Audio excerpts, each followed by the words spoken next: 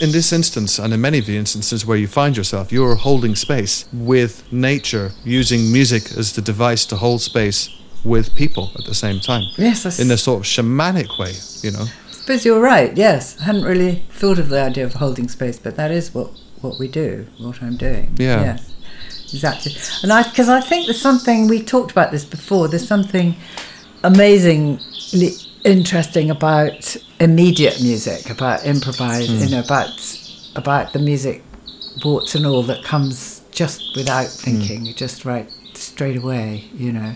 And it has a different energy to anything that you recreate. And actually, when I'm sort of relearning my set for performance and stuff, I'm sure you are, trying to get back to that initial magic of that moment when it all first came together. Hey everybody, and welcome to Tapping the Flow with me, your man, Stephen William Hodd. You just heard the voice of a very good friend of mine, Francis Shelley, who I feel I know a lot more now than I did over the past 20 years. I met Francis at a party of my uncle's, I think, or thereabouts, probably 20, 25 years ago, losing track of that. I don't particularly remember too much about those days, probably putting too many drinks away, I'd imagine, being a bit reckless at that age. But I tell you what, I've made some phenomenally amazing friends through this period of time, and getting to know them now has been just brilliant. I mean, Francis she's amazing. She totally epitomizes exactly what I've been trying to reach in this podcast, which is the ability and the desire to reach into nature and draw from nature through improvised music that people can respond to. And it only happens once in that split second and it's gone. And in this podcast, we're speaking about some interesting ways of achieving this, such as a solar-powered piano that is assembled in nature, carried out to nature, assembled there, and then people come and they sit down and a song is created, drawing from the reeds of the river or the trees or something like that. And I'm sure, I've never been to one of these things. I think it must be an amazing experience because I love the idea of giving nature a voice in such a way. And Francis is also involved in a project with a sound artist named Matthew Bickerton. The project is called Piano Field, and they do some, wacky and brilliantly inventive things, converting the sound of the wind into beats and stuff, and then Francis will improvise over the top. She composes beautiful melodies, beautiful stuff, minimalist compositions, but she also incorporates sound design elements using Ableton Live and modern technology to infuse that with some weird and powerful subterranean sounds. So listen, this is going to be a beautiful one. It's very, very nice. There are birds chirping their way through the whole thing, but I like to think that that's nature going, hey, I'm here, I'm part of this, I want to be there. And I loved it. I'm just going to play a little bit of Francis's music for you, and then away we shall go with our in-depth dive into the world of Francis Shelley. Thanks for tapping the flow, and here is some music.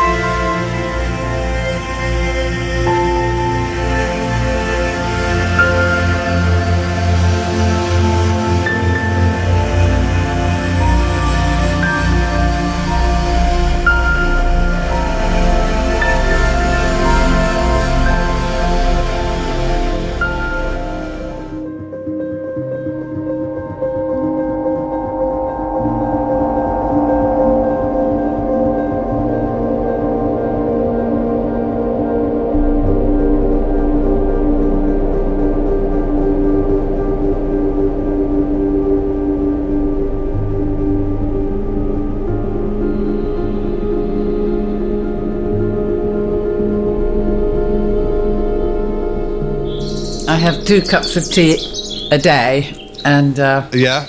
and I can't do without them. Terrible thing, isn't it? I think it's wonderful. You know, I have to be honest, every single podcast I've done so far has started with tea. I'm sure, yeah. Actually, I listened to a couple and I heard that. That's nice. We like to talk about tea. I drink green tea, actually white tea. I can't even handle green tea anymore. Yeah, I'm you just a said white tea that. drinker. What do you mean by white tea? Black tea? No, it's not. It's like green tea, but I don't know what they've done. They haven't harvested it in the same way, so it's not as tannic as green tea. Oh. And you can drink it all day long, and it doesn't make you lose sleep and stuff like that. Is it uncaffeinated then? It's got a little bit of caffeine in it, but much less. It's the most see. antioxidant-rich tea you can get. Really? Yeah, I mean, my days of drinking are over, you know. So I know that. I've got to sort of sate my tongue in some way. Yeah. And tea does I that, better yeah. look into that because I've been drinking a lot of rooibos tea, which is kind of fine because it's got no caffeine, but it's got masses of tannin. And my tea strainer, because I don't use tea bags, because did you know they're covered in plastic? Which I have heard so, that, yeah. You know, so I've been using Yeah. a tea strainer, but it's totally gone black, you know, in a week. So I think white tea might. Thank you very much. I'll look at. Yeah, do it. Get yourself some nice white tea. You won't regret it. I mean, Right. the stuff about tannin, whatever's on the cup, there's more of it inside your body. Isn't there? Exactly. So It's a horrible idea. it's horrible stuff, yeah. Yeah. Thank you so much for talking to me. It's really exciting for me to talk to you because you're doing exactly what I set out with this podcast to sort of uncover. And that is you're communing with nature and you're converting it into music so other people can sort of hear nature's voice. At least that's my reading of it. Oh, that's so nice. Is that how you feel about it yourself? Well, I love it when people like you say things like that because that sort of puts it in a really nice perspective, and that is a lovely thing that you understand it like that. But I don't set out to deliberately do that, I have to say, but I just think it's something I've always done, you know. I've always been completely, I don't know, I just loved being in nature, and I used to go for long walks.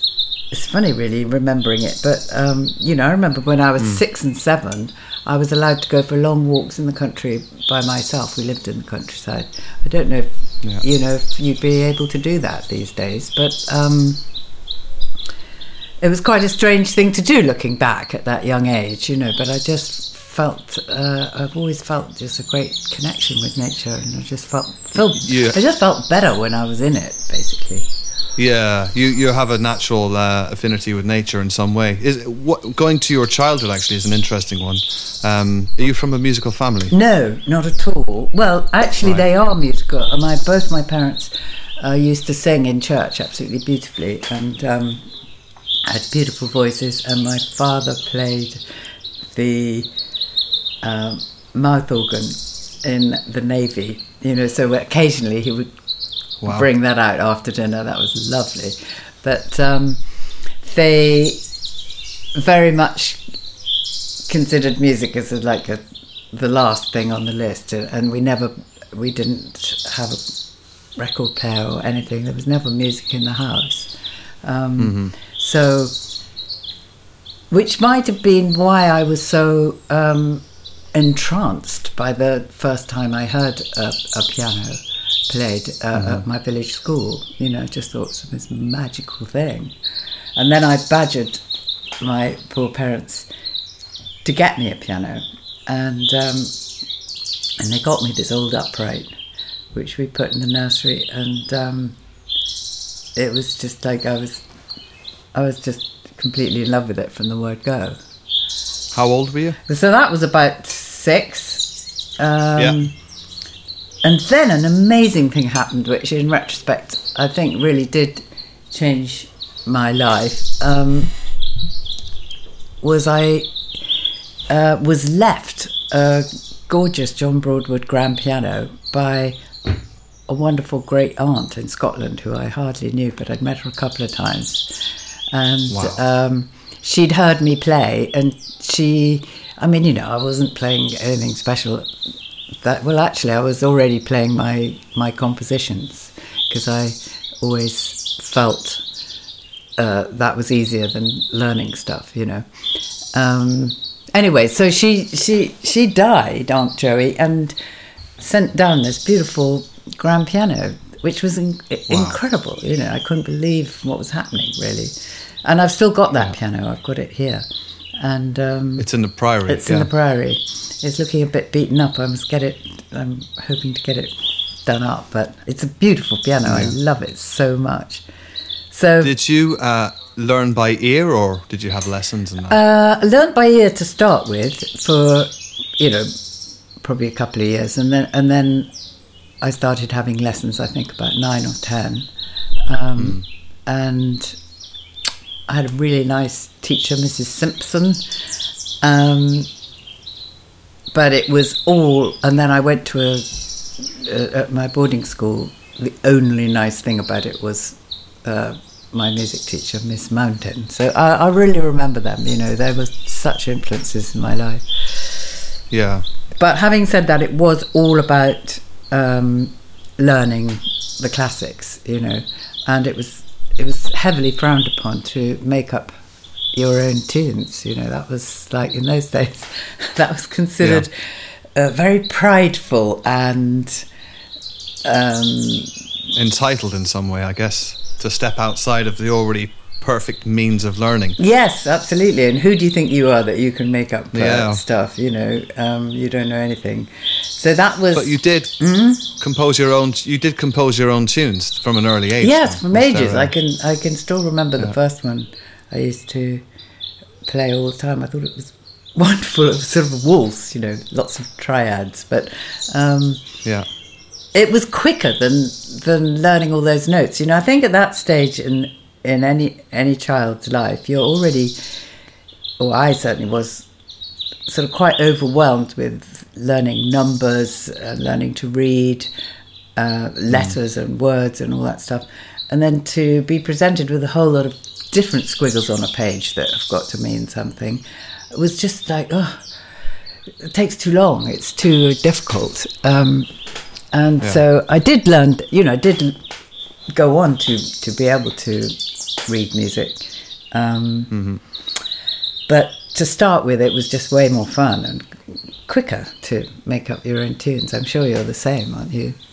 I feel very similar to that. I think I taught myself to play the piano because my ear was able to just put the notes at my fingertips, so I could figure out where stuff was. Exactly. But the idea of learning my own songs or writing my own songs, I prefer that because I don't want to tell somebody else's story. Yeah, and that too.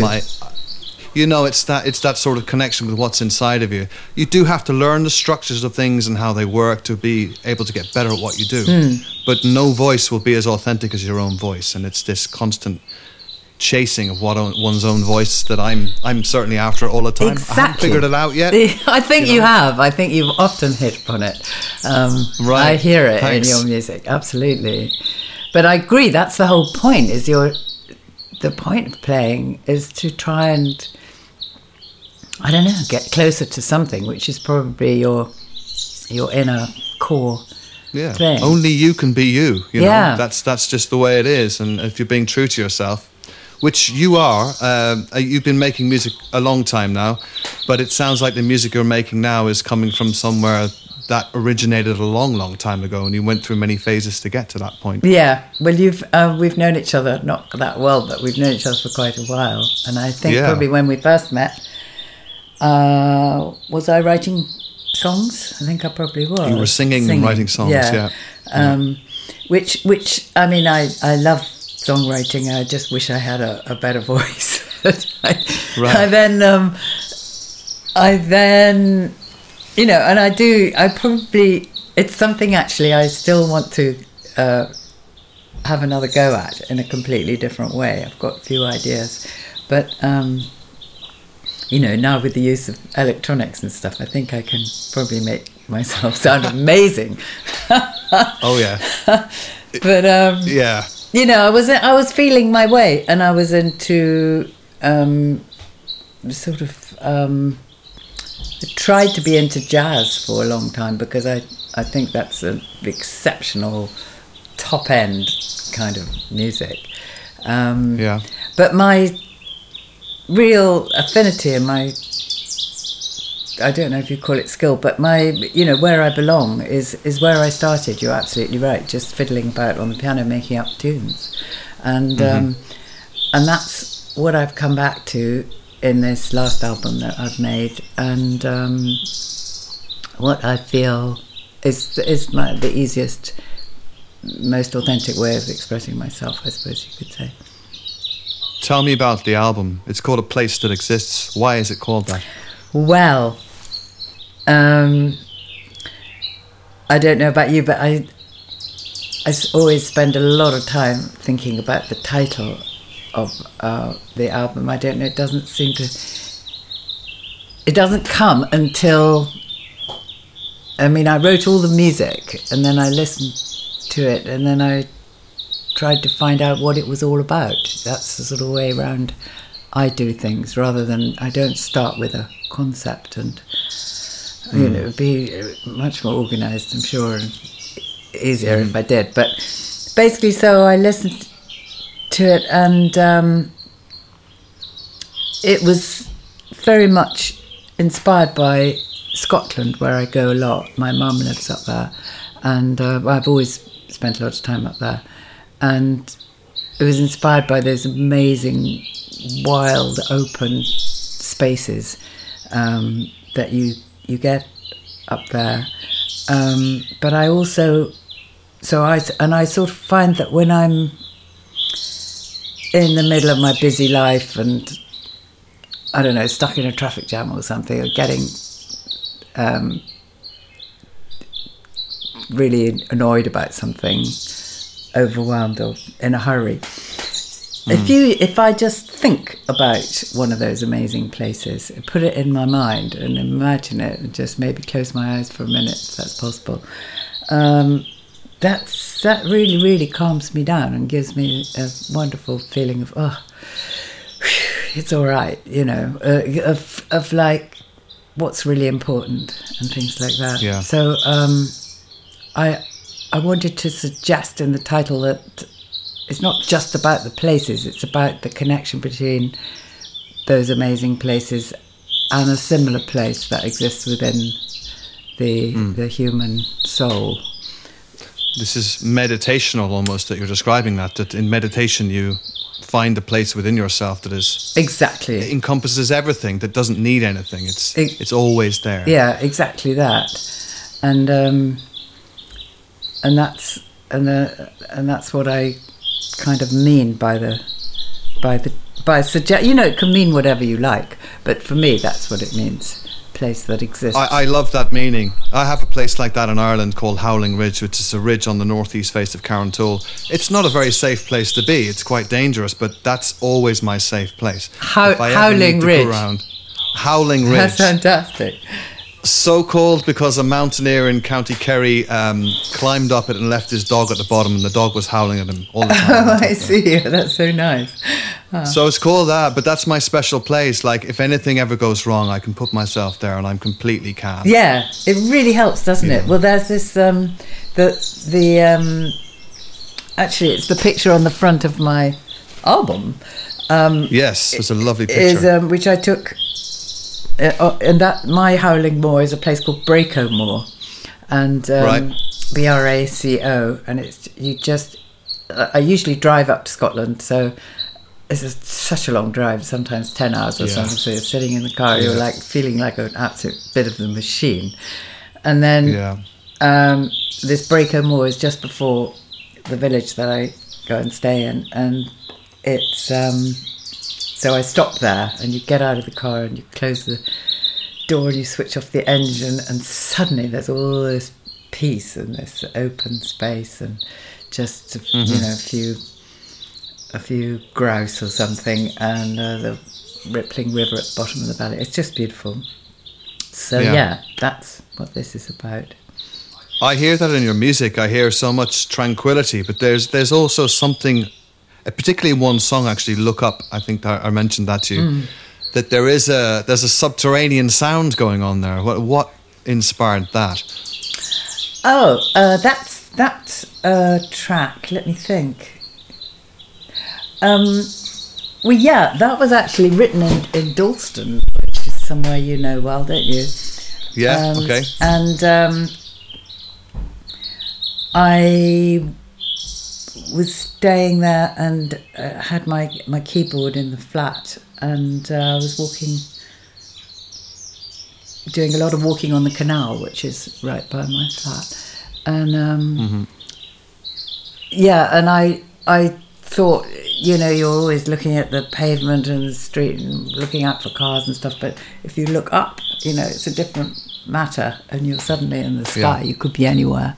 And I can't remember what the actual subterranean sound that you're talking about is. It's probably something in Omnisphere or something like that. It's an interesting one, because when I moved from Ireland to London, I found my gentle music was being infiltrated by the sounds of the city. And this is almost, I was going to ask you, had you spent time in a city? Because that to me is the tranquility being sort of intercepted or interrupted by some other industrial sound. Right, you know? I see. And that's nice. Yeah, I think, I don't know, I love being in the city, well, for a very short time. I'm getting less and less loving being in the city, I must say. But it does wake me up, and it is good for me, and it is exciting. But I think it's good to remember that for me it helps to remember that the sky and the birds and the trees and the wind and the rain, it's all still there, you know, it's all still there in the city. If you just take a look for it. I think that's what I mean, urban foxes are one of my favourite creatures, you know. They're an incredible, hard and unloved thing for some reason. They seem to be considered vermin in the city, but I think they're fantastic. Somnambulant creatures that wander the streets at night time. Yes. And yeah, I've always been into the concept of like nature taking back the city. I love like buildings that are being pulled back into the earth, exactly, like branches and ivy and stuff like that. You know? Yeah, I know, it's wonderful to see how powerful nature is, isn't it? And it would just, I know, give it 5 minutes and it would just tear all over our cities and our buildings and show us who's master. Yeah, until we sort of get our cars up and running again and start destroying. Yeah. So with your album, this is your third album in the piano sort of world. Yeah. You're published now. You got published recently, I'm or now is this an old published? I'm now a published composer. What good feeling! Congratulations. I mean, they are. You know, this last album, I haven't made an album for about 10 years. I've had a real gap because I got into, well, actually there's lots of reasons. I was asked this the other day, where to start. I actually got quite sort of negative about the whole music business and what's the point, and also you know, there's so much fabulous music out there. The world does not need any more of mine, and that kind of thinking, which I now recognise as you know, quite dangerous thinking for me anyway. And but that's really what happened. And then I, due to the dangerous thinking, probably I got chronic fatigue, right, which sort of came up on me quite gradually, and then you know, I went to hundreds of doctors and alternative and real doctors and everybody, and then in the end you just think, oh well, I'm getting old, you know, I have to. But it was more than that, you know. It was really terrible, and I would love people to know, people who have it, because it's very common, you know, that you can recover. And I was so fortunate to find something called the lightning process, which you may have heard of, which, well, anyway, is a guy called Phil Parker, and it's basically a process whereby you learn to catch your negative thinking. This is a very simple way of putting it, okay? There's quite a lot more involved. Although it is simple, really. It's just the amazing power of your thoughts on your physical body. I had no idea that could be the cause of my aching bones and my inability to, get out of bed, my inability to sleep as well, and general sort of gloom. And I've always been quite a positive person, so it wasn't like I'm depressed. But I think there's a lot of layers of thought, and there are these subliminal, really damaging thought patterns that we can hold, that tell us we haven't done enough and we really should have done more. And, I'm sure you're familiar with that line of thinking. And it's hard to recognise, really, especially if you're sort of person who pushes themselves to do stuff all the time. So,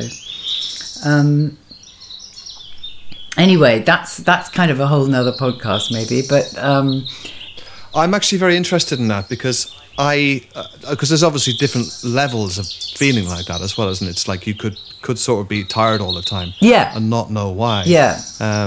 And I think that we obviously we're talking about reacting to our environment, but our way of thinking is also our environment. And you're right. Nobody is as cruel to us as we are to ourselves. We wouldn't speak to anybody like we speak to ourselves. That's the thing. And let's recognise that and then sort of accept that it's possible to move forward from that. And I think that I'd love to know how to move forward from that, and I think a lot of people would. So if you'd like to go into it and maybe speak about your album in the healing light that it obviously has. Right, okay. Well, nice to know.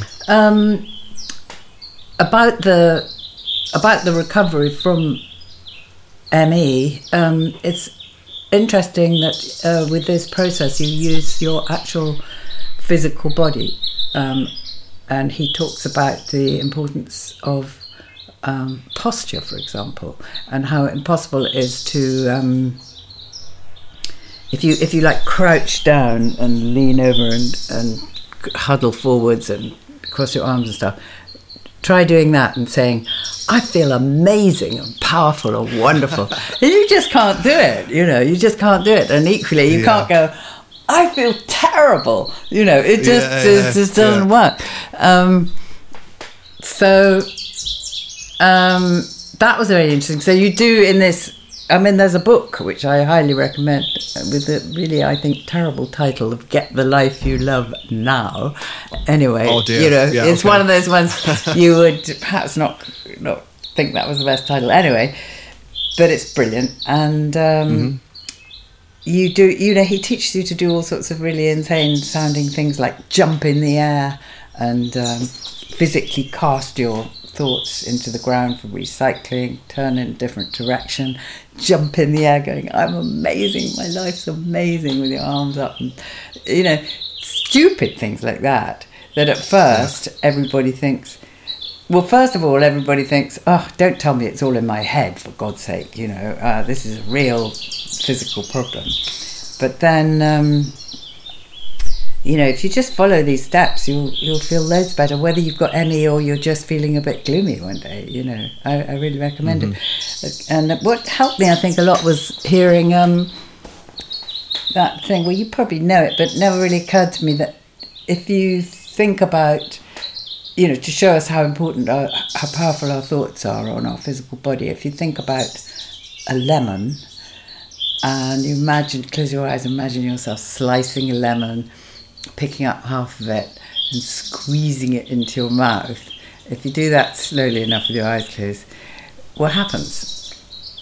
Your mouth fills up with saliva, probably, doesn't it? So that's there's a response, instant physical response. So really, I think our brains and our body are all one thing, and our heart, of course. And I think that our thoughts can be considered like a pharmaceutical factory, producing little tiny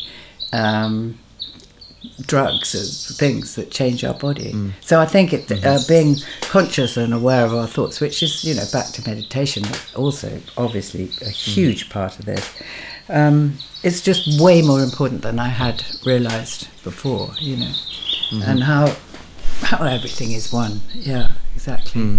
And then what did you ask me to talk about? How the music came out of all this? Yeah, well, the music has stemmed from your recovery, hasn't it? Essentially, this album has, yes.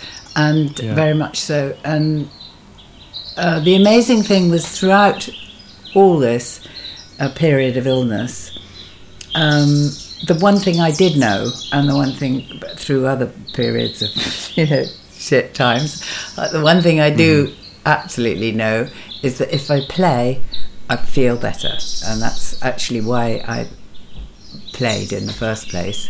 It was more of a therapeutic thing for me, and all my life I just have noticed that if I play, I feel better. It's extremely simple. So throughout being ill, I always played, and I quite often hit record, and then in those times I could somehow be in a different space in my head, and sort of access. I did a lot of that thinking about those fabulous places, and bringing that into my mind and consequently into my playing, I hope. Yeah.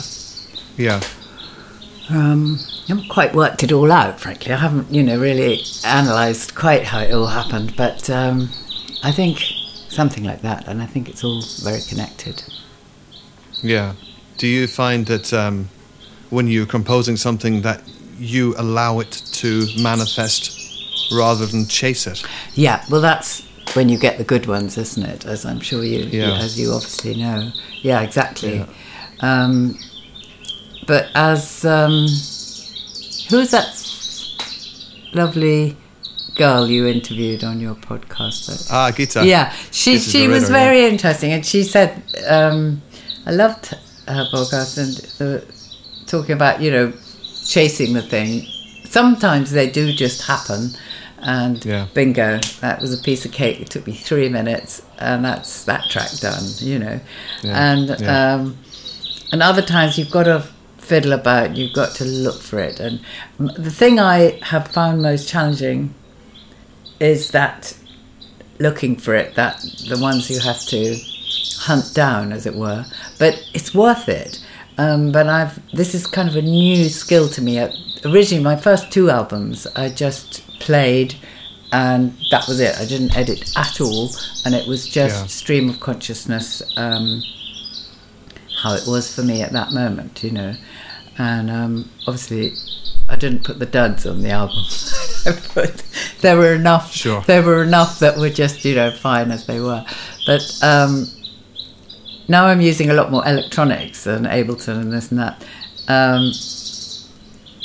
When you get over being overwhelmed by the possibilities, of course, of what can be done, I'm learning how to actually, which I'm enjoying, have more faith in my initial outpourings and turn them into, is the craft, turn them into something I'm really in love with, and that's sort of quite relatively new for me, and I've done it with this album. I mean, new, the last few years. Yeah. And I used to think it was. I don't know. I used to think you shouldn't need to have to do that, but actually, I quite enjoy it because it's sort of like some part of me is going, "Oh, she thinks I'm worth spending time on. That's great, and that makes me feel good too." There's the healing part again, isn't there? Because your confidence is being moved forwards by not only being creative in the moment of creation, but in the afterthought, in the sort of, I describe it as like throwing paint to the canvas, and then embellishing that with like deft touches to bring it even further forwards in a way. And you're trusting yourself, you're being kind to yourself, and you're allowing yourself to know that you can be creative in music production as well as in music creation. Yeah. Exactly, it's exactly it, and it's new and it feels good. I'm enjoying it. It's kind of hard work, but I'm kind of enjoying it. I mean, I'm sure you experience that push-pull thing with your music. It's so much easier to just not do it, isn't it? Yeah, it's to and fro with me. I could spend a long time making something very, very acoustic, and then I'm like, okay, that's brilliant, and that's the voice looking inward, but what about looking outward, which is then being creative with musical production. Yeah. And I love it.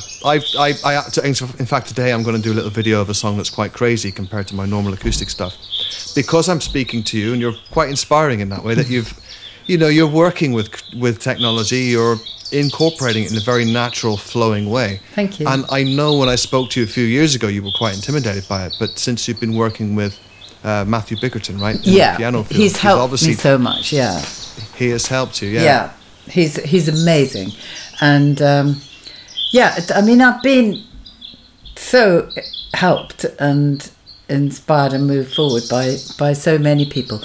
And actually, that's what I wanted to say as well. That I think. I'm a real,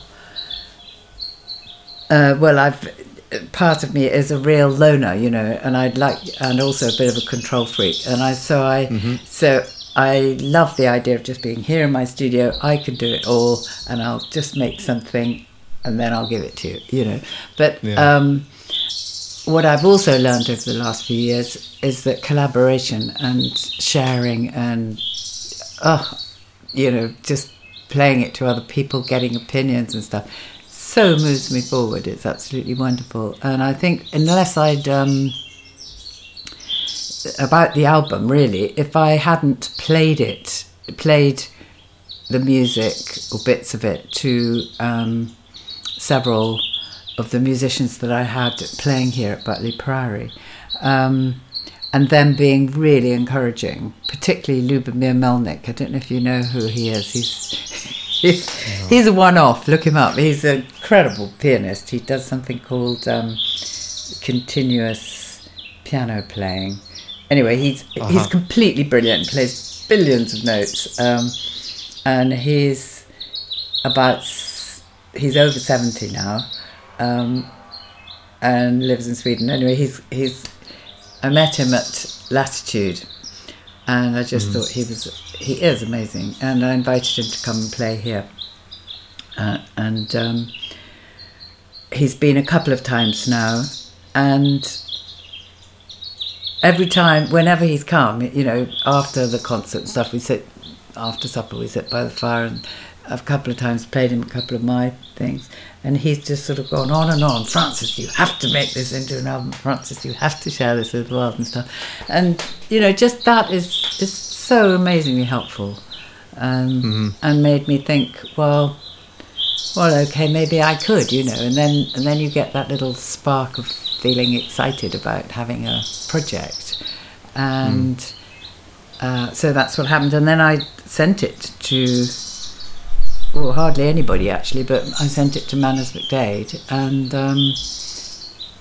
amazingly, they came back and said they love it and they play it a lot in the office. Everybody loves it, and let's talk. So that's been cool.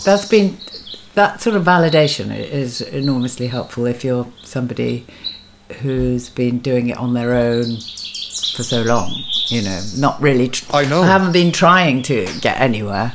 With it really, because I didn't really think it was worth it. So you've really got your stuff together now, though. I mean, you're like you've been doing it. Obviously, did you want a career in music? Was that something you always wanted? I think I did, and I didn't dare want it. Do you know what I mean? I didn't dare want it for fear of the disappointment. But so some part of you wanted it, but you were also protecting that part. Exactly. In some ways. Yes, yeah. Exactly. I know the feeling, you have to put yourself out there, but obviously now, these days, how you put yourself out there is different. And you've nailed that with your Instagram profile, which is it's a wonderful snapshot of your existence and how you see the world. And I think your brand, if we could use that word, is quite strong in that regard. Oh, do you? Everything supports the music. You put a lot of work into your Instagram, right? Well, play. I don't. There you go. Yeah. I really enjoy. I love taking pictures and videos. Yeah. So that's all part of it. And then Instagram came along, and it's a golden way for me to share that with people. But so back to this whole sharing thing and not being so locked in. The whole thing has been amazing. But I'm glad to see you're on Instagram at last. Have you only been recently, or you don't spend a lot of time on it, or what? This is a recent thing for me. I've not been into social media at all, and it's just I've been almost asleep at the wheel, and I'm tired of being asleep at the wheel. I got a publishing deal just at the end of last year. Great. Myself. Did you? Yeah, it feels good. It's a nice thing, but that's not the only bit you need. You need to put yourself out there. And out of all the social media networks, Instagram is the interesting one, because for me, a picture in combination with a sentence or a lyric or a word is incredibly powerful. Yeah. And I love the platform, yeah. Well, you're looking great on it as well, and I'm so happy to see you more. Yeah. I'm getting there. Oh, yeah, you will. You'll love it. Yeah. I think I'm a lifer like you are. I'm in this for the long haul. It seems to be what I do. It's a wonderful burden at times to be a songwriter, shining that light inside is quite tough, So I'm very keen to actually take my music to places and try to draw from the earth some sort of conversation, at least to inspire a dialogue about how the earth is suffering now at the hands of us humans. Good. Oh, yeah. And I feel that your music does that in many ways. And the videos as well. There's a video for Thor that I watched this morning, and there's something about the ocean, the power of the ocean, the humongous sort of like the beautiful, it's like a paintbrush, isn't it? Yeah. It's like throwing paint. What was the thinking behind the video? Was it an open collaboration again? It was just an open collaboration, and Ron Wyman, who's an American friend of mine with a company called Zero Gravity Films, and he's made some incredible, beautiful films, mostly about musicians. There's this amazing guy called Tunde. Anyway, he showed me that video, and I just had it in my mind, and I thought it was so beautiful. And then actually the music, and then I suddenly realised that's absolutely perfect with that film Thor. And Thor and the sea, it's like, for me in my mind, that's all about, ice cap melting and the whole environmental hideous problem that we're all contributing to, unless we're very careful and conscious, And I'm like so passionate about the fact that we've got to wake up faster to this, really fast,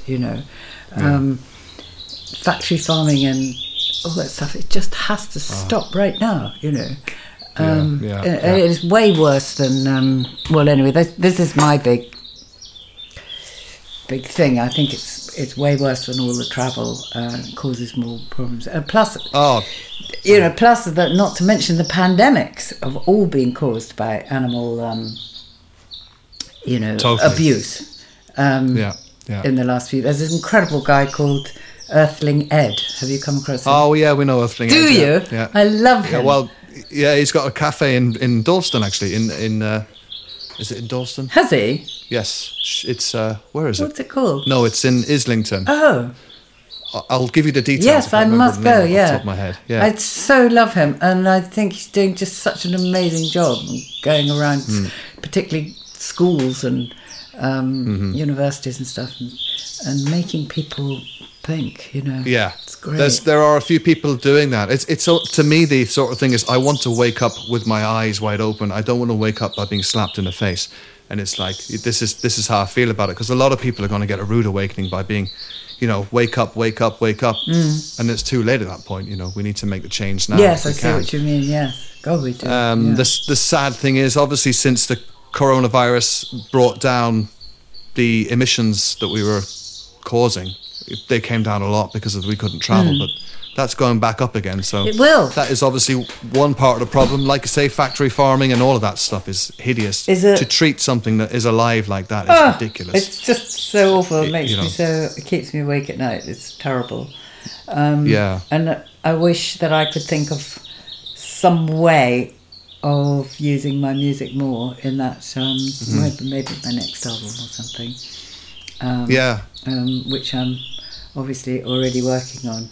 Actually, I think I'm going to call it, I told you I don't usually think of the title first, but funnily enough, I thought of the word anima, which I didn't really know what it... You're an animist. I'm an animist, but I didn't know there was a word, anima, which is apparently the soul of everything. Like if you look it up, it means the soul of every living thing, like the trees and plants and the animals and ourselves. Because in my mind, we're all the same thing. It's just different manifestations of the same energy.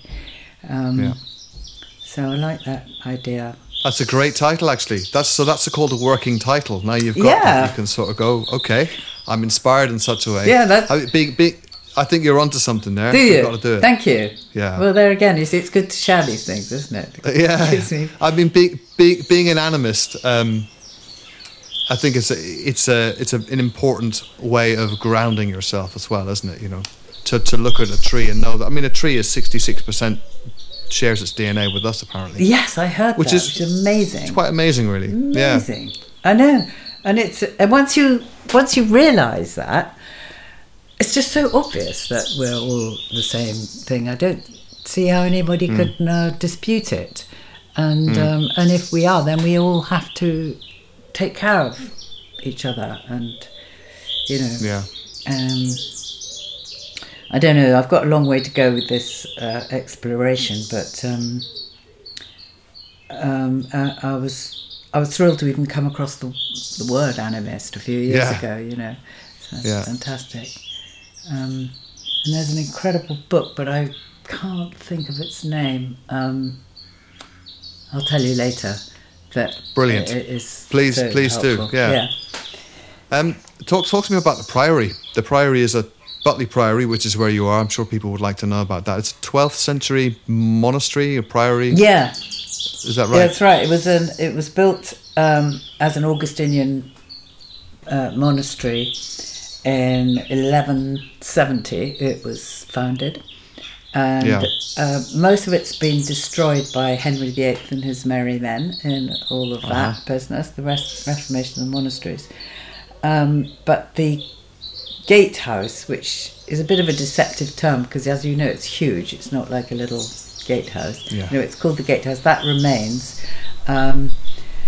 because Cromwell and his merry men couldn't be bothered to pull it down, and they didn't think they needed to because it wasn't actually sacrosanct. You know, it wasn't actually a church. It was outbuilding to a church. So that's why, fortunately, it remained, and it's just the most beautiful medieval building with incredible stone pillars and stone vaulted ceilings. It's got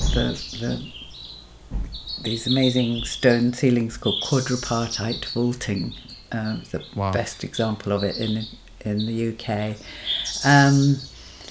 and it's just wonderful, great big rooms with these vaulted ceilings, very high, and you get a marvellous feeling of space and atmosphere and an actual peace. And I just love going in there because you get this feeling like that, you know, letting go. Mm-hmm. It's a very, very special and amazing place.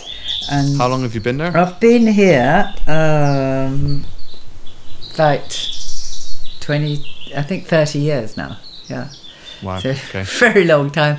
I brought my children up here, and we've had all sorts of mad times, but. And always music. Has there always been There's music always there? been music there, and me and my daughters have always played and danced and sung in there. Yeah. And I put on these lovely concerts before, that's right. Everything came to a grinding halt. And I've had absolutely wonderful people, Peter Gregson and the Keys brothers, Poppy Ackroyd. I've had incredible people coming down to play, and it's been so nice because it really feels like I'm using the space for, I don't know, it kind of feels like for the reason it was built, you know. I mean, I know it wasn't built as a concert hall, but it was built as somewhere a part of somewhere that where you can praise God and sing, isn't it? It's about reflecting the voice. Yeah, the acoustics are absolutely gorgeous in there, as you know. Yeah. And I want you to come and sing in there as soon as we get back to. Yeah, let's do it. That'd be great. That would be really lovely, Stephen. Yeah. Do you think that you've absorbed on a daily basis the old echoes of what was sung in the place over the hundreds of years? Well, I've thought of it, yes, and I think particularly on my first album, I wrote an album. The first one I actually made into a CD is called Interiors, and it was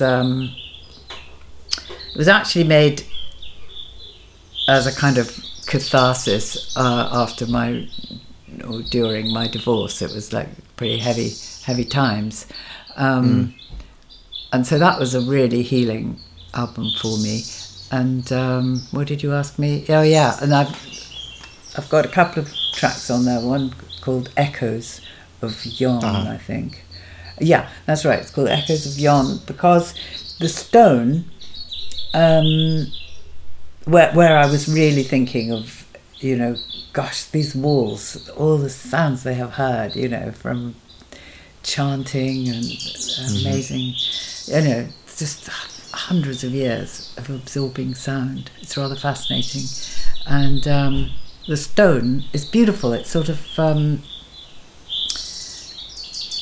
beautiful, pale, chalky coloured stone, and it comes actually. They brought it over from France because there's no stone around here in Suffolk. So they sailed this stone from a quarry in, I'm trying to remember where, Brittany somewhere anyway, and it came over the channel and up the little Butley Creek river that we have near here, and they dug a channel from the Butley Creek to the bottom of the garden. Wow. Because it's so much easier, obviously, taking it by boat than by carrying it. So it's incredible. It's got amazing history, and I've been so lucky to live here and absorb it and be healed by it. Actually, I think it's been an incredible experience. Was that? Did you move there from London? We moved there, me and my ex-husband, from more or less from London. Yeah, we rented a house and we were looking for another house to buy, and came across this to rent. I don't own it, as I think you know. It's owned by some people who've become great friends, the Greenwells. Yeah. And they've kindly let me live here all this time. Yeah. So we moved from London. It's just like from the Fulham Road to Suffolk is like a big, fabulous change. But then I was brought up in the countryside, so I always kind of knew I was going to come back here. Yeah. Yeah, me too. We've just moved from Hackney to Brighton. So see that. How's it going? It's good. I'm glad we moved when we did because, with the coronavirus, we didn't have a garden in London, but we have a garden here. So lovely. When you're quarantined with a child, you need a garden. Yes, at least. God, you do. Absolutely. It's a step in the right direction. The grass is plastic. I can hoover it. I'm not that into that sort of stuff. But so rather than walk around with no shoes on and discharge your energy, it's sort of like getting charged in many ways. But it's it's a good step. There's honeysuckle. Lovely. We've got the sky. We've got the sky. You can see the stars. There's nothing above me but stars, and I like that. That is really lovely. And there's a lot of music in Brighton too, isn't there? It's nice. Amazing. It's nice. People. Yeah, we're happy here. At some point I would like to live in the countryside proper. But. Yeah, I think you should come and live in Suffolk, actually. Why don't you? No, Suffolk's a fascinating place for me because obviously my uncle lives there, and I think there are three groups of people there. There seems to be people who have trad music in their head, walking around the place, then people who have jazz music in their head, and then there are people like you who are doing something completely different, But for a long time I had this image that everybody was walking around with trad music in their hands, and I thought, wow, Yeah. But I know. Well, that's why I think I retreated very much into my own shell with my music because I couldn't find anybody doing anything remotely like what I was doing, which was basically just improvising. So, you know, and that seemed to be. I just definitely couldn't find anybody around here doing it. And then I did come across. You know, then I started to. It was a big breakthrough. Well, I think one of the big breakthroughs was hearing Keith Jarrett. You know, that amazing Cologne Concerts album. I just thought, wow, I can do that too. You know, which was fantastic. But then it took me a long time to find anybody that I might know who was interested in that sort of thing. And then I was really fortunate enough to meet Caroline Wiseman, who runs the Albury Beach Lookout Tower. Do you know about that? It's I have. Yeah, I'm aware of it. Yeah, she's great, and it's an art gallery really. But she also she recognises music as art, you know, and so she asked me to come and do a residency there, and it's fantastic. You live in this little tower on the beach, and spend a week there, and the deal is you spend a week there making something new, and at the weekend you have to you open the doors and show it to the public. So it's like quite a lot of pressure, but it's also, you know, that sort of pressure is really good for me. That's what you do, isn't it? It's what you do, and you have to do it by Sunday. Is quite great. I love that. I'd love that challenge, you know. Yeah. This is where you did Requiem for Piano, isn't it? Yes, exactly. That video. Yeah. Yes, I did. I did that one, and then I did another one before that. But the point is that also one of her American art clients or somebody. I can't remember his name, which is a pity because I'd really like to thank him. And he, after hearing what I did, he said, that was absolutely beautiful. I love modern classical music. And up to that point, I hadn't heard that term. And I thought, wow, is that what it is? You know, I mean, that's just what I've been always doing, you know. But to find that there actually now was a genre and a group of people who did it was really a big breakthrough for me. It was fantastic.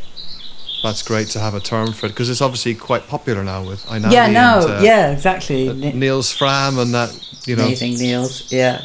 He's incredible. So you know Niels, don't you?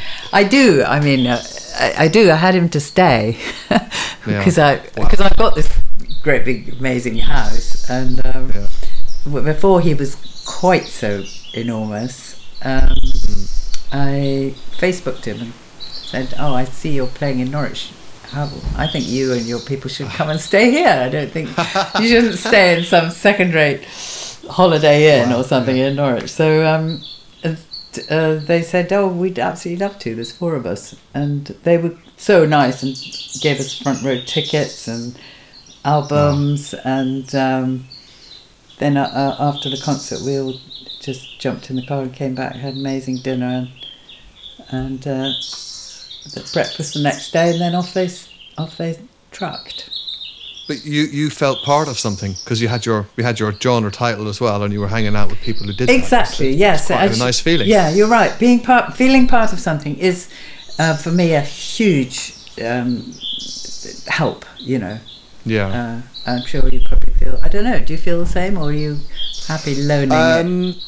I do feel the same, but it's not something I chase enough, I would say. Right. I think it's a very validating feeling to have that, to be part of something. Well, I think it is, and I think that you will also find through Instagram has been also amazing for me from that point of view. I've met so many really nice people who I actually now consider my friends, you know, all musicians who... And then it's so much fun when you meet them in real life. I went to play at this wonderful festival, Ambient Q, in Potsdam, just outside Berlin, with Matthew Canterfield, and I went, and so much fun because then I met all these people who I'd been talking to on Instagram, and suddenly they're like my best friends, you know. Wow. You'll enjoy it. Yeah, it's great. It's a community thing, isn't it? I'm only starting, as I say, to open up the door now. Yeah. And as I open up the door, there's a lot of people coming in who seem to be really sound. So, it's exciting. Yeah, good. It's nice to embrace it in a positive way. Yeah. Talk to me about Matthew Bickerton and the Piano Field project and right, what yeah. that's done I for know. you. I'm sad that that's come to a bit of a temporary stop because Hiatus. A hiatus, exactly, because he's very careful about, well, I mean, obviously, because we can't meet up. We were meeting up once a week and making new music, but we have got an album all ready to go. He just has to, he wants to finish tinkering with it.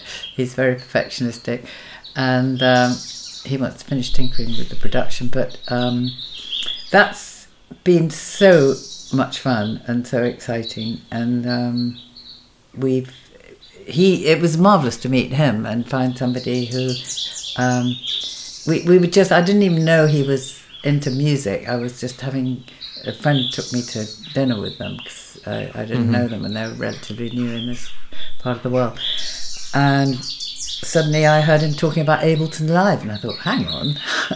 And he isn't a musician, he's a sound artist, whatever you call it. It's been so then we got together and we just thought we'd mess around, and we made some absolutely, I thought, fabulous music, just from sounds. He records the wind or a tree tapping on another tree or whatever, and then morphs them into something fabulous in Ableton, and then that sort of inspires me. Usually it starts with the sounds, and then I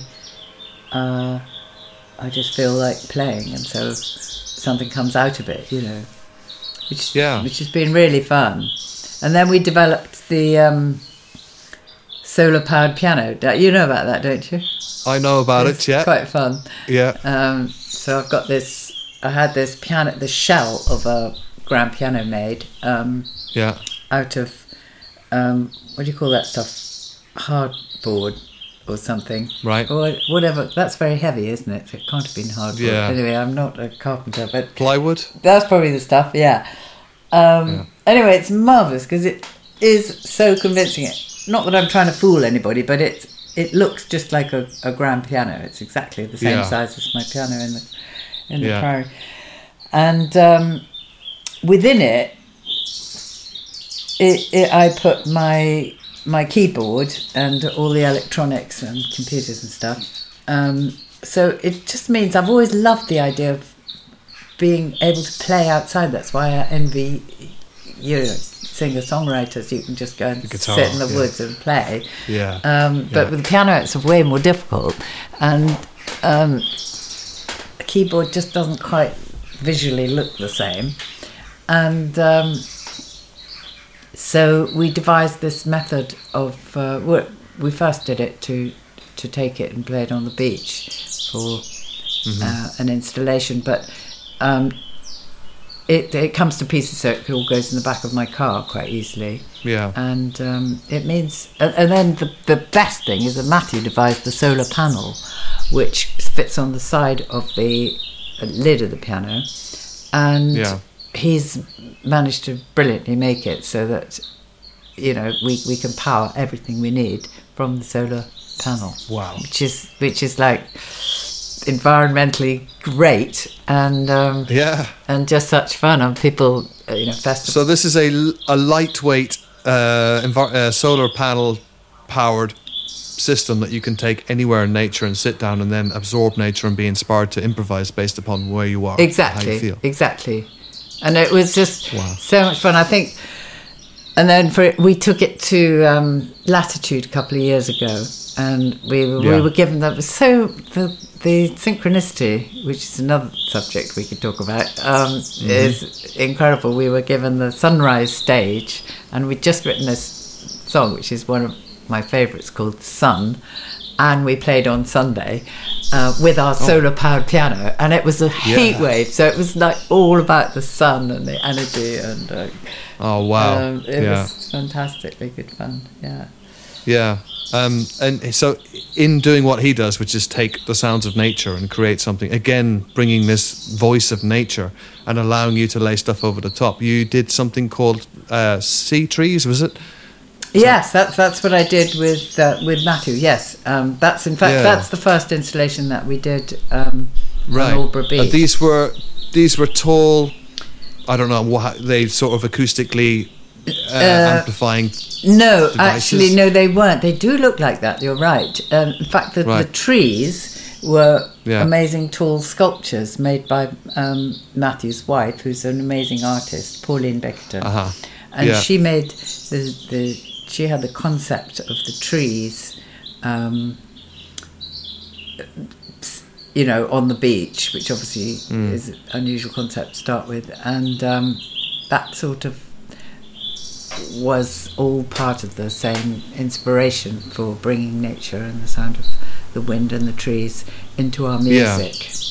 Yeah. So he would then record nature. At the time, was it alive? Yeah. Was the wind creating sound and turning into beats using Ableton Live? Exactly that. For you to play over? Yes, exactly that. Yeah. So it was quite spontaneous, a lot of it. And actually on that gig, for some reason, we had to come up with something every day. That's right, yeah. It was a few years ago, so I'm just trying to remember. But we did the deal that I think we probably made rather optimistically was to do a performance every night at 6:00 on the beach. So we did. We had to literally record something, come up with something, which we quite often did just actually there and then as we were there. And it was unbelievably windy. It was freezing cold and very windy. But that was. And you're sitting there playing the piano, based upon also, I suppose, the people who are in the audience and the energy they give you as well. Exactly, getting a lot of reaction. That's what I love, just responding to the environment, whatever's going on. And as you say, the environment in your head and the environment outside. It's very powerful. So in this instance, and in many of the instances where you find yourself, you're holding space with nature, using music as the device to hold space with people at the same time. Yes, in a sort of shamanic way, I suppose you're right. Yes, I hadn't really thought of the idea of holding space, but that is what we do, what I'm doing. Yeah. Yes, exactly. And because I think there's something, we talked about this before. There's something amazingly interesting about immediate music, about improvised, about the music, warts and all, that comes just without thinking, just right straight away, and it has a different energy to anything that you recreate. And actually, when I'm sort of relearning my set for performance and stuff, I'm sure you are, trying to get back to that initial magic of that moment when it all first came together. And I think that's how you record, isn't it? That's how I record, yes. Record and go. So it's fantastic to be able to do that, but then to recreate it for performance is another art. But again, like the finishing stuff, it's kind of good because it shows that you value yourself, that you value yourself and all that business. But and it's nice to have to learn your own song, in some ways. Well, you do, you totally do. Yeah. Exactly. But there's another amazing guy who, there's not much written, or I can't find much about improvisation. When you go on, if you Google it, you get what most people think of from improvisation is people improvising on jazz chords and stuff, which is a completely different process. So maybe improvisation isn't the right word. Maybe it's more receiving or channeling or something like that. But there's this guy called Kenny Werner. Have you come across him? I think you'd be very interested in him. He's an older guy, brilliant jazz musician as well. But when he talks about improvisation, he means what you and I mean by it. And he's written this book called Effortless Mastery. Ah, see, I know that book. Do you? Yeah. Do you? I have that book somewhere, actually, yes. Oh, well, I'd recommend digging it out. It always makes me feel great. I love it, you know. Yeah. So this is exactly what we're talking about. What you described it as channeling. That's why this podcast is called Tapping the Flow, because I personally think that creative energy is flowing around us at all times, and at some points we can grab into it. Right. And extract a song from it or something. Yeah. And the better you get at channeling, the more spontaneously brilliant your stuff will be, you know. I couldn't agree with you more, and that's why I love the title of your of this podcast as well. Right. But it's such a great idea, isn't it? Actually, I hadn't thought of that it's flying past us like the wind all the time. It's great, and I think I'm completely convinced that if you can somehow tap it or channel it or catch it, and it's not really that, because it's more like allowing it, isn't it? It's more like you have to allow it. Yeah, you can't chase it. No. You have to sort of befriend it. And you do. Tease it, you know? You do. Yeah. Exactly. And whether you make a cake or a garden or a piece of music or a painting or anything, it doesn't matter as long as you're. No. It's because that's, I think, why we feel so great when we do that, because we've got that energy running through us, like directly through us. So it makes us feel like it makes me a nicer person. It makes me feel like I'm sure I've said this to you before, but you know how you're supposed to feel when you come out of church, like full of goodwill to all men and all that kind of stuff. Well, I don't go to church anymore, but when I didn't usually come out feeling like that. I came out full of argumentative, crossness. But when I am allowing in a bit of this creativity and making a bit of something, then I feel I go out and hello and how lovely to see you all, and I could love the whole world, you know. Music is your church and everybody's invited, you know. That's so nice. Yeah, that's right. Yeah, I do. I think of it as, for me, it's about connecting with myself and then offering that forwards to other people as well, which is, it's quite taxing on the self sometimes, you know. I think I feel guilty about putting this stuff out there for other people, but I think with instrumental music, I find it much easier to do that, because it can be easier to commune with nature itself and bring forth from that and offer it to people in a way that's acceptable to all, you know. Yeah, well, I really admire singer-songwriters because it is a lot more vulnerable making, in a way. Your voice, your words, it's like you're completely exposed. Whereas then maybe I can hide a little bit more via the instrument. I don't know, but I really admire people who use the words and their voice to do the same thing. But it is all the same thing, and the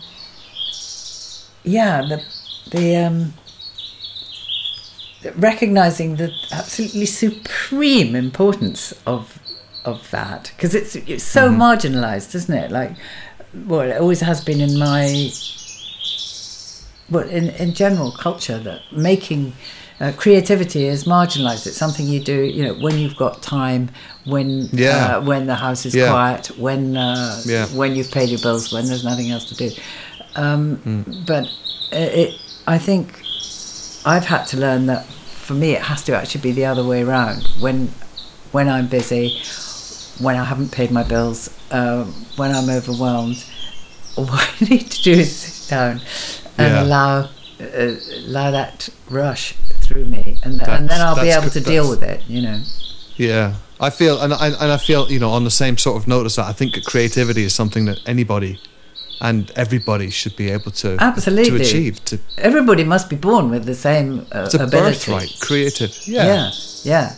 I mean, creating your children is one massive thing, and that takes a lot of the I don't know. For me, I found that period when I was bringing up my small children, Well, I didn't really know about this stuff then, you know. I did always play, but it was a bit marginalised, and only when I had time, you know. And if I was doing that again, I think I'd try and do it the other way around. But the good thing is I did realise in time, and I've taught my girls that, and as you know, they're both totally embracing their own creativity. Yeah. Which is and also healing through their music as well, right? I think it's very much. It's a thing. Yeah. It's a thing for you now, isn't it? Yeah. Yeah. It's great. It's great. We're so lucky to know all this, really. I know. Yeah. What was it like? Sorry. What was it like for you? Because you used to work with David Bowie, is that right? You had a period? Well, I did for a short period. Yes, exactly. I worked for a company called Gem Music, which is my first ever job in London when I was about 17. Yeah. And it was completely ridiculous. I had nothing to do. I had nothing at all to do except sit there looking, you know, pretty or amazing. And I used to make my own clothes in those days, and you know, wear quite outrageous stuff, and they just liked having me sitting there, I think, but it was so boring. And the only fun times were when David and Angie came in, and they would immediately crack jokes and tease me, and I would be covered in confusion, but you know, it was great fun. Wow, it was great fun. That's a strange baptism as a 17-year-old into that world, isn't it? You know. Wow. So you'd come from the countryside, and that was it. And that was it. And you know, because I knew I was obsessed with music, but it never dawned on me that I could actually be a musician myself, really. It was, although I obviously was one, never dawned on me. There just wasn't anybody as a prototype, and I couldn't see how I could fit in to what was going on then at the time. I was way too shy anyway, you know. I was a really shy girl, and and so I thought, well, I'll get a job. Somebody offered, you know, a friend of a friend's elder sister worked in this company, and they said they could get me a job. So I thought, well, that'd be great. At least I'll make some money, you know. Yeah. So that was really fun meeting him. I liked him a lot. He was just so funny. He was hilarious. Yeah. You know, always teasing, cracking jokes, not taking life seriously. You know, which was great. Yeah. And obviously a phenomenally creative and constantly evolving producer of music as well, David Bowie. Amazing, you know? Yes, absolutely. Yeah. Extraordinary. Always himself, always changing, a chameleonic statue of himself. Yes, you know? He's a real inspiration. And I loved how he sort of was always reinventing himself, exactly. And actually, I think that's great to be given. You know, we can all do that. You know, we can suddenly. I think to be constantly reinventing one's life is a good thing. You know, not being stuck. And now I'm in my 60s. I've got to do this, that, and the other. What I've always done. You know, and to realise that you could, you know, you can go wherever you want. Yeah, well, absolutely, because in your musical journey now, you seem to be more fearless than you ever were before because of the way you're incorporating electronic stuff into your music and using it as a new textured inspiration for yourself. Is this the best musical time for you in your life so far as a musician, creator? Yeah, definitely. Yeah, definitely. Right. I just think it's absolutely wonderful to be able to. I love programs like Ableton and Logic and stuff, and all these plugins. It's just so magical to be able to, because I'm all about the sound. If I hear an inspiring sound, then you know that's what sets me off. And actually, as a kid, well, you were probably the same, but I used to always have music in my head, always, even though there was none at home. I don't know where I got it from, really, but it used to be orchestras mostly, and I used to go riding on my pony on my own for long periods and hear all this fabulous music in my head. And I used to think, how can I wish I could do something with that when I get home. So I'd get home and try and remember maybe the tune on the piano, but it didn't sound anything like what it was sounding in my head. And now you literally can actually make it sound like what you had going on in your head, which is incredible. I love technology. I think it's fantastic. I wish I was kind of like a bit more better at it, but I'm getting better every day. You sound like it's serving you very well. Thank you. You know, and you are in control of it rather than the other way around, which is what can happen with technology. Sometimes we become a slave to it, which is I suppose people the wrong do. way. Yeah, because they do.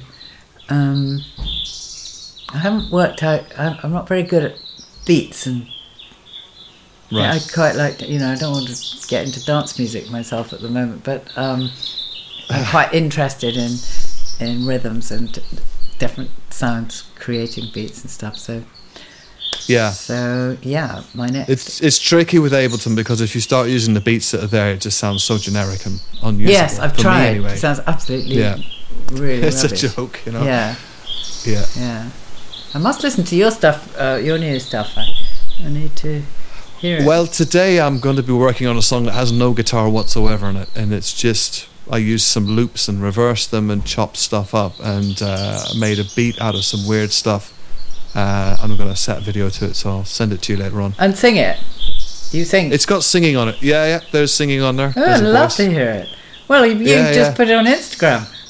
Exactly. It'll be up on Instagram. Yeah, that's our new hangout place, isn't it? Yeah, it is. I look forward to it, Stephen. Absolutely great. So, what's next on the horizon for you now? Your album has been released. And people have been really nice about it. And, we got it going on some playlists. So let's sort of see what happens.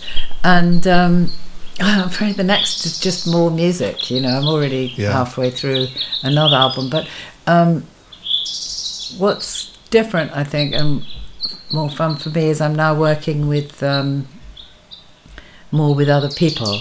I've got a amazing friend called Cedric Vermeer, who's a beautiful composer, and he lives in the Netherlands. I mean, this Corona thing has really made me, for one, realise that I don't need to be alone here in Suffolk in the wilderness. In fact, the beauty is I can be alone here in the wilderness, and also connect with somebody in Gotland or the Netherlands or wherever they are in the world, just through the way we're doing this now. So I realised that I've got all this music, and the production side of it is what's holding, the finishing is what's holding me up, that's always been my thing, the finishing. So I've asked for help, and he's just finished kind of mixing and also putting a little, just finishing amazing magic touches into one of my new tracks, and I'm going to be working with him more. And then I'm doing another one, which I'm very excited about at the moment, which is no electronics, and it's more like for a string quartet. I can't believe it. Well, actually, it is all electronics because I'm using Spitfire fabulous Albion strings and all that stuff. But it would be wonderful to one day actually. I've never worked with string quartet. I don't know how to write music, But I'm working with another guy called Richard Hellgren, who's also a beautiful composer in Sweden, and he's going to write out the parts, And, oh wow! And then we could get some.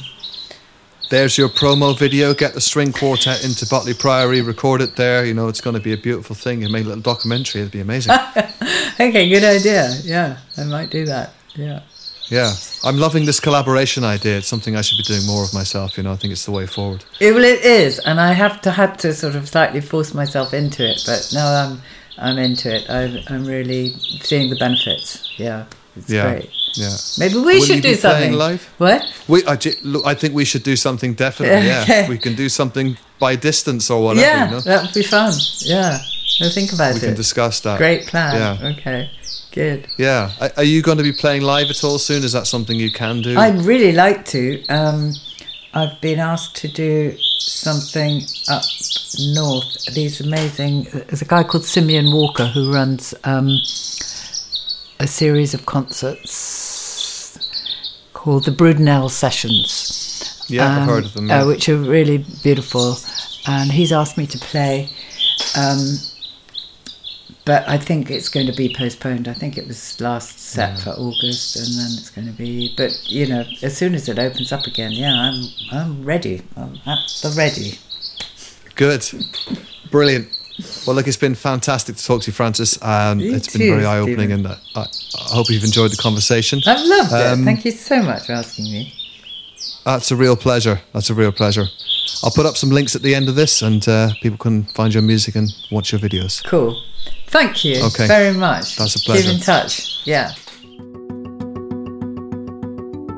Well, there you go, folks. That is another episode of Tapping the Flow. I think we're on episode 5 or something like that. I'm starting to get to grips with what I'm doing here. I just absolutely loved that one. You know, that speaking to Frances has made me remember how much I myself love to experiment with sounds and things. And I actually, after that podcast finished, I dove back into this thing I'd been making a few months ago that actually there wasn't even a guitar in it. There was nothing. It was some reversed samples and beats made out of weird stuff. And I've rebirthed it, and it's been so powerful to remember that music is not limited to the instrument on which you play. That is merely a means to convey the idea. And being in touch with other elements around you will bring so much creativity into your essence. So I hope that you've found this one inspiring. I'd advise anybody to pick up a ball, bounce it off a wall, record the sounds of that, reverse that a little bit, and then scream into a microphone, reverse that, drop it down an octave, and away you go. And see where you get to, because there is such a power in making music that it transcends, as I've probably said this, it transcends the instrument. It just makes us so free to express ourselves. Please do head on over to francesshelley.com and take a listen to her amazing new album. Take a look at the things she's done, the people she's worked with, and absorb that Suffolk vibe. And go check out Butley Priory if you ever get a chance. There are some wonderful shows on there, and that is a very special building as well. There are some photographs on this particular blog page. And listen, everybody, cheers again. I tell you what, I'm really looking forward to doing more of these now. I'm getting into the swing of it. It's a great way to meet people when you're quarantined and all that as well. So yeah, I wish you all a fantastically creative time moving forwards in life. Remember, have fun, experiment, be wild, be free, and tap your own flows. Cheers. Bye-bye.